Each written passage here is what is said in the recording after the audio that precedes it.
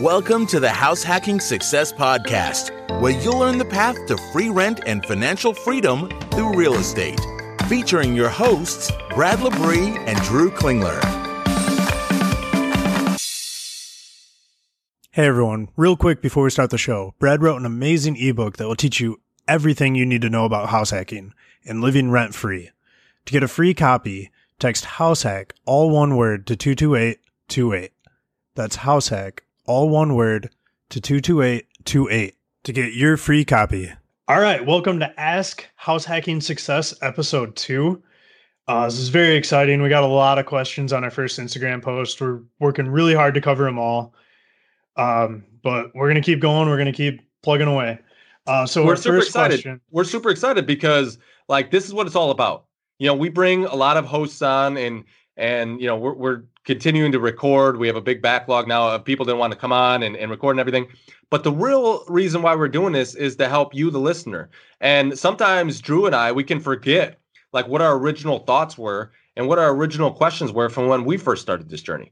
So that's why it's super cool. We really appreciate all the DMs we've gotten, the comments that we've gotten, the emails that we've gotten. I mean, we've just got so many, and we're trying to answer all of them. But it reminds us of the thoughts that we had, and we just want to reaffirm with you that you're on the right path. We had every single one of these thoughts. We had every single one of these doubts or confrontations, right? I guess I can't say every single one, but we've had these. And many of the people we've interviewed have had these too. So you're on the right direction. You're learning. You're listening to this. We really, really appreciate you. And we appreciate the comments and the questions. Yeah, well said, Brad. It's really exciting. We really want to build this community and be able to lift each other up. Absolutely. Okay, so we got the first question is from Sanchez. He said, I'm interested in the FHA and 203K loan. I have a full-time job and I'm tired of wasting money on rent. How do I start? Absolutely. That's a great question. And the 203K loan has a personal spot in my heart because I personally used it. But episode 3, Matt Picaro came on. He's at the 203K on Instagram. If you're not following him, definitely go follow him if you're interested in the 203K loan, because he has incredible content. And I'm going to go over some of that content, some things he does. But he has, every day he's providing different value and content for you. So if you're interested in that, follow him and go listen to that podcast.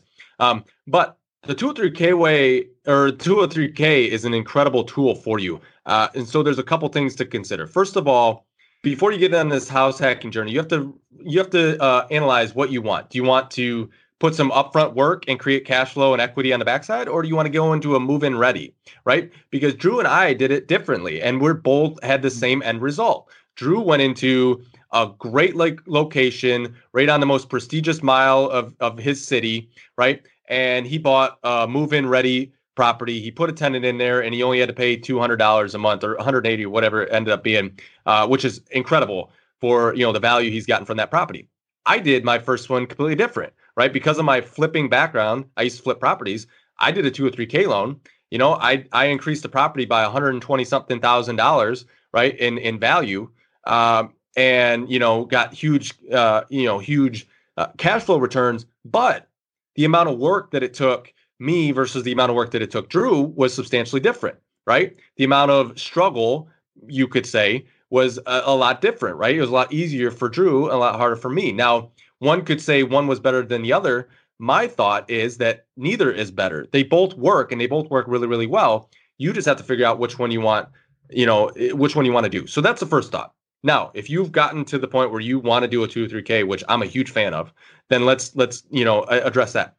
203Ks are awesome. First of all, you can get multi-units. You can get 2, 3, 4 units, and it doesn't matter, right? When you get into conventional, some of the other loans, and you get up to 3 and 4 units, sometimes they have different requirements that you have to have now. FHA doesn't, which is awesome. So I guess we could break down my specific loan for a 203K and kind of walk through that so you can get a real life example. I bought a property and needed a ton of work. I mean, a gut job. I added a 4th unit, which we don't necessarily have to go into because that may not be something that you personally want to do. And you can listen to the first episode, which I explain a little bit more of my background if you want to understand that. But I got a property. The bank loaned me $30,000 for the renovation. I brought in some capital outside of that for myself to do additional renovations. That was just a personal choice. I could have gotten it all financed by the bank. You can make that decision yourself as the listener. But the bank will really loan you as much as you want to renovate it. Matt Picaro had $100,000 bank loan, for the renovation itself. Just the renovation, you had 100,000. I only did 30. So, that's a conversation you can have with your loan officer and how much you need. But I bought a property, did $30,000, renovation on it from the bank. And then I did additional on my on my end. I put a little bit more into it, personal cash.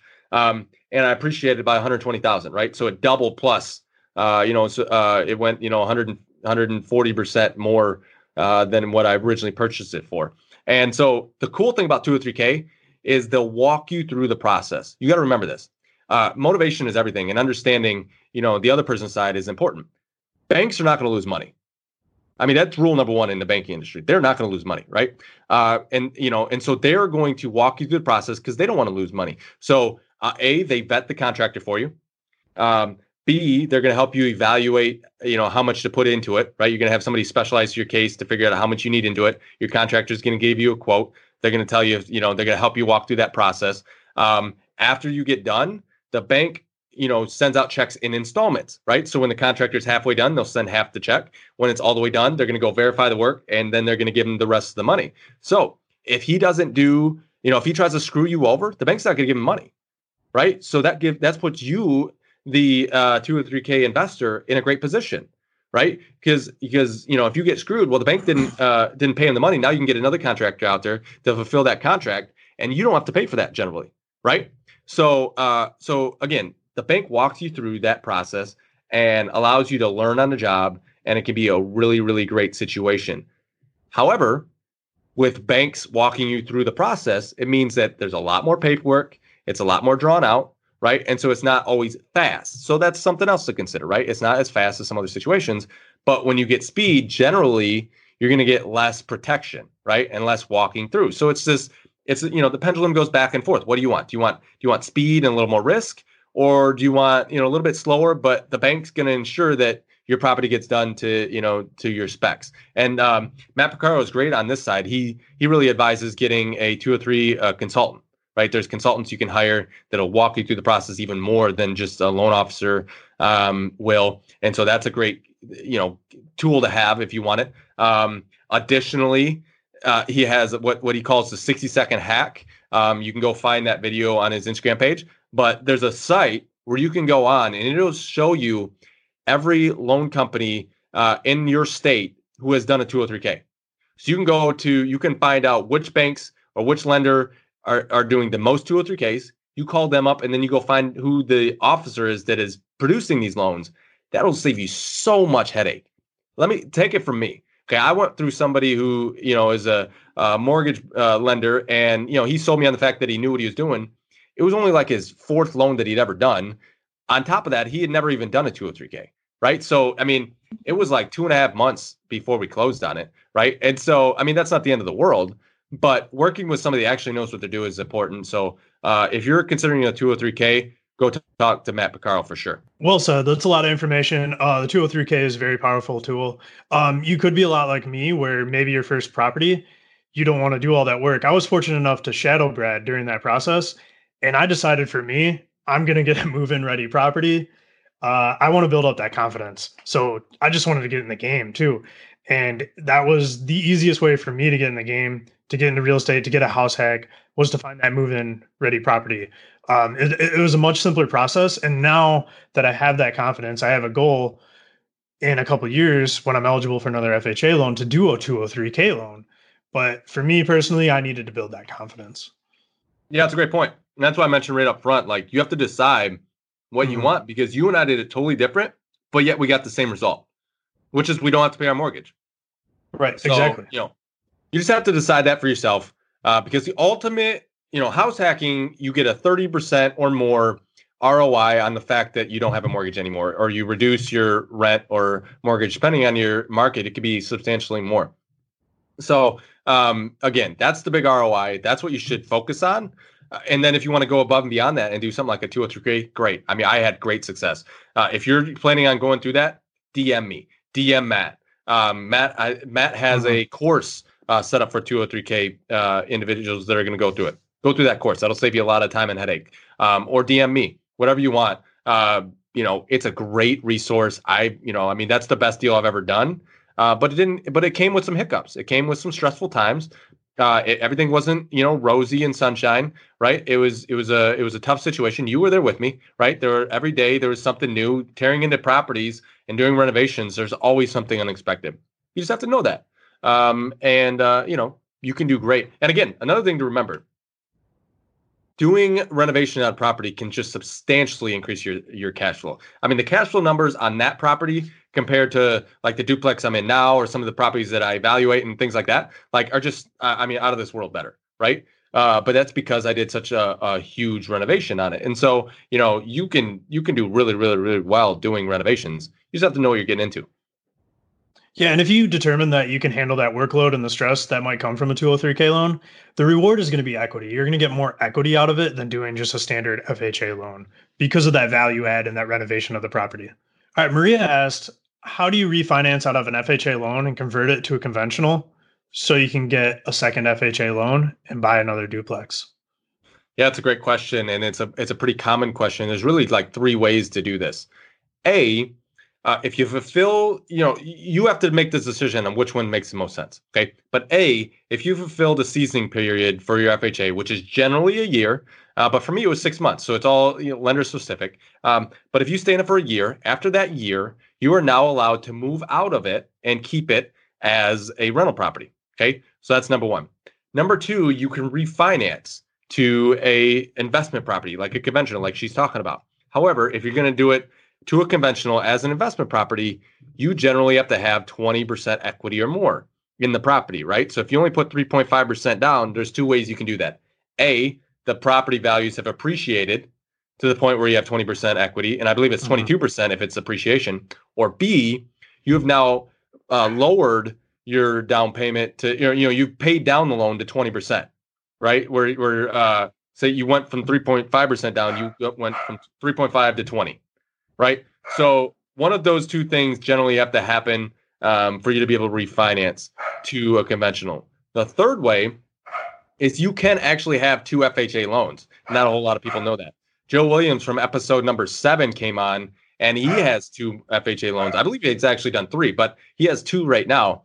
There are 4 ways that the FHA will allow you to have another loan. Number 1, you move more than 100 miles away from the other FHA property.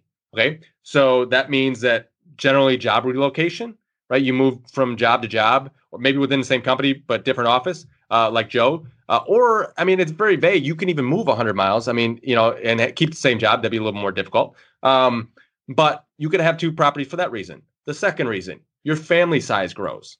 Very vague, right? Maybe you get married, maybe you have a kid, maybe your spouse, has kids, so you have stepkids.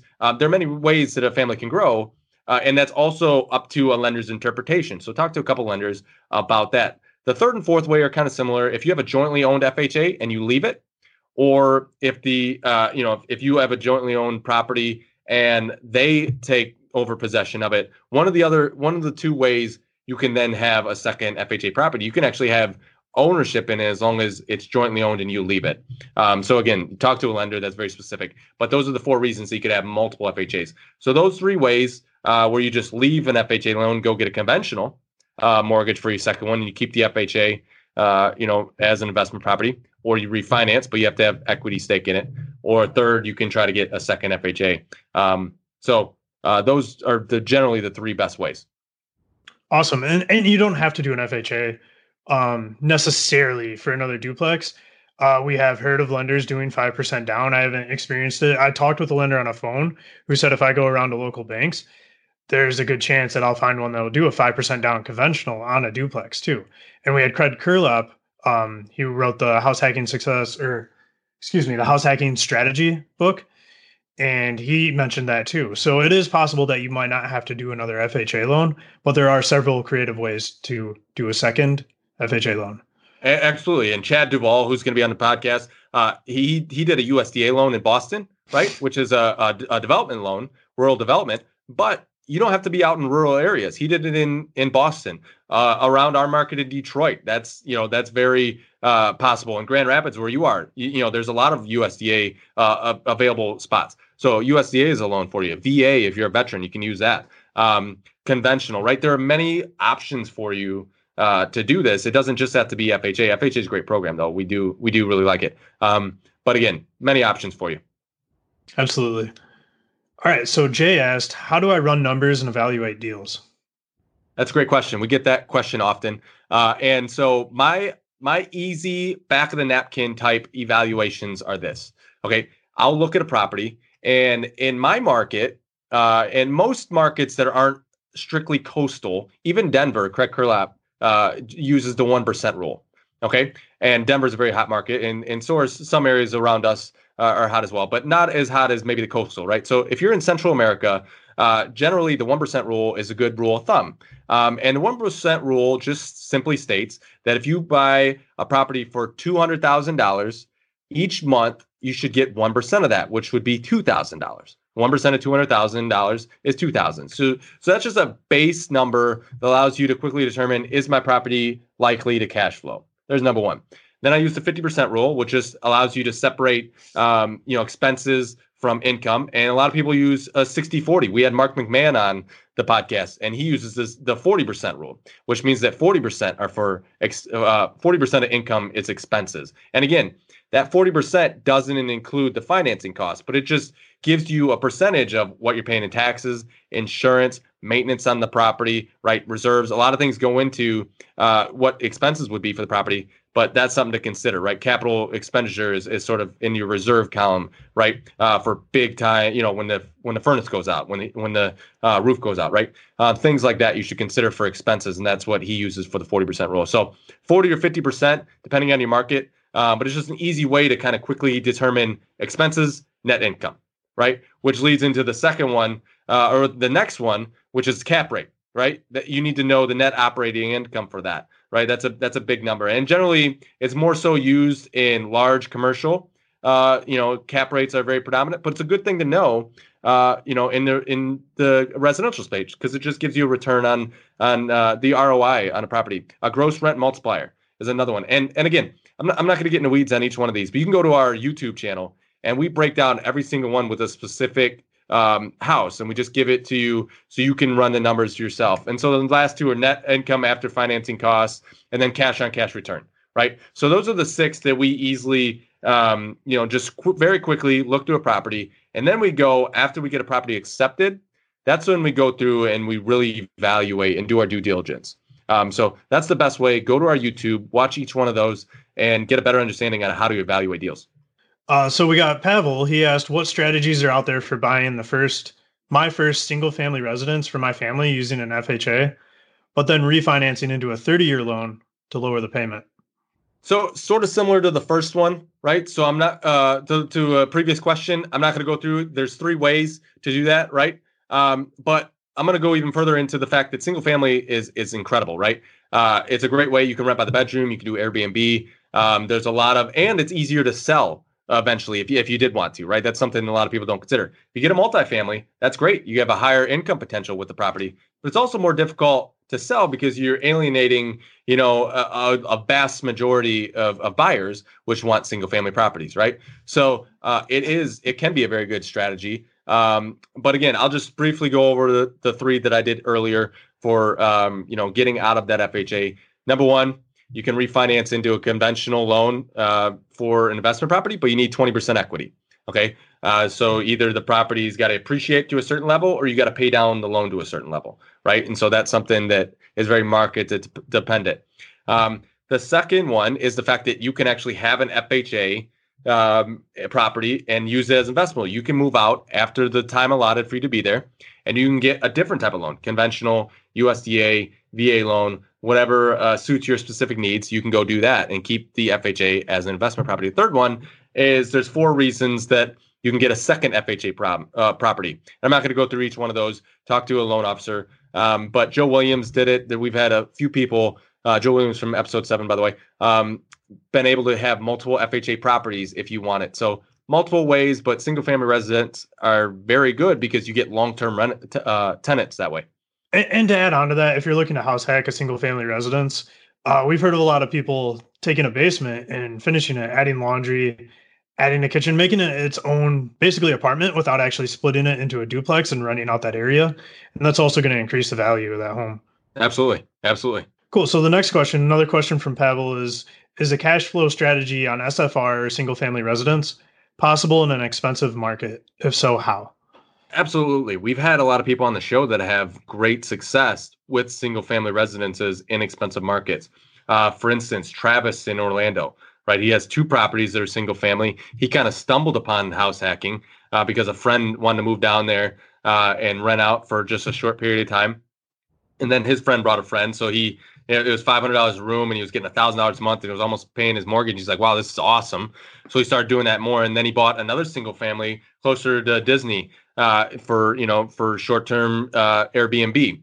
And so single family residence can be very, very efficient for that because you can buy single family residences generally a lot cheaper than you can buy multifamily, which means that if you rent by the bedroom, you generally get more rent than a person would get on a standard lease on a multifamily, right? If I have a 3 or 4 bedroom, 2 bath, single family, or if I have a 2 bedroom, 1 bath, right? I'm going to get a lot more rent by renting out the other 3 rooms than I am that 2 bedroom, 1 bath duplex, right? The one next door. So, yes, absolutely. And we have people in California that have done it, in Florida, even in Texas. And so absolutely, it can be a great strategy. And there are a lot of tips and tricks that we can go into on a later date with Airbnb.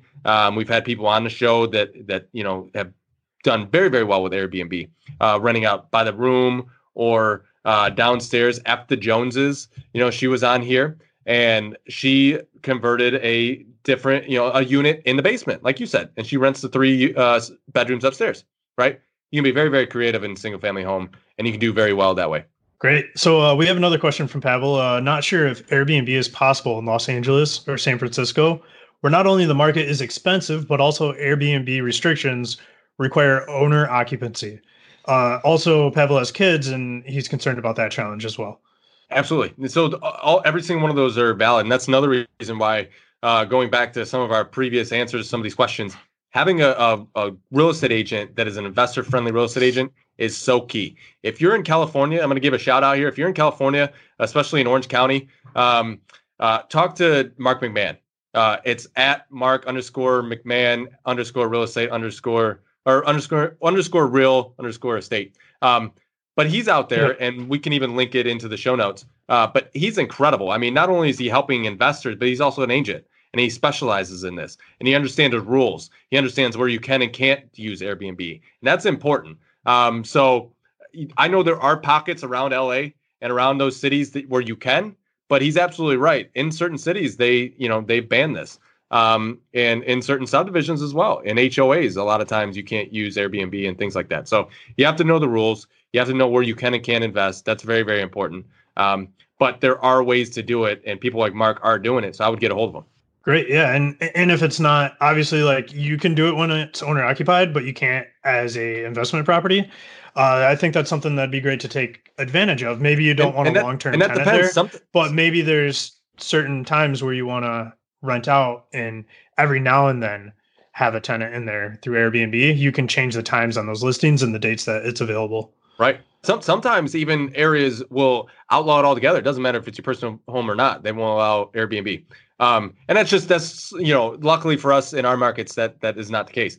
But in certain areas like San Francisco, I've heard, that they've outlawed that. Another thing is what we're bringing someone on the show for accessory dwelling units, which has become a huge phenomenon in California. So if you're in California, you can turn a basement, a garage, maybe a shed out back, or even build a shed out back for a second unit, and people are paying their mortgage with these things, right? So we're bringing a couple people on for that are in California, changing the dynamics of housing out there with accessory dwelling units, ADUs. You can research that. I mean, it's all over the web. It's all over Instagram. There are a lot of people that we follow, that we connect with, that do ADUs. That's another option for people in California, is building or constructing an ADU, and banks will finance that.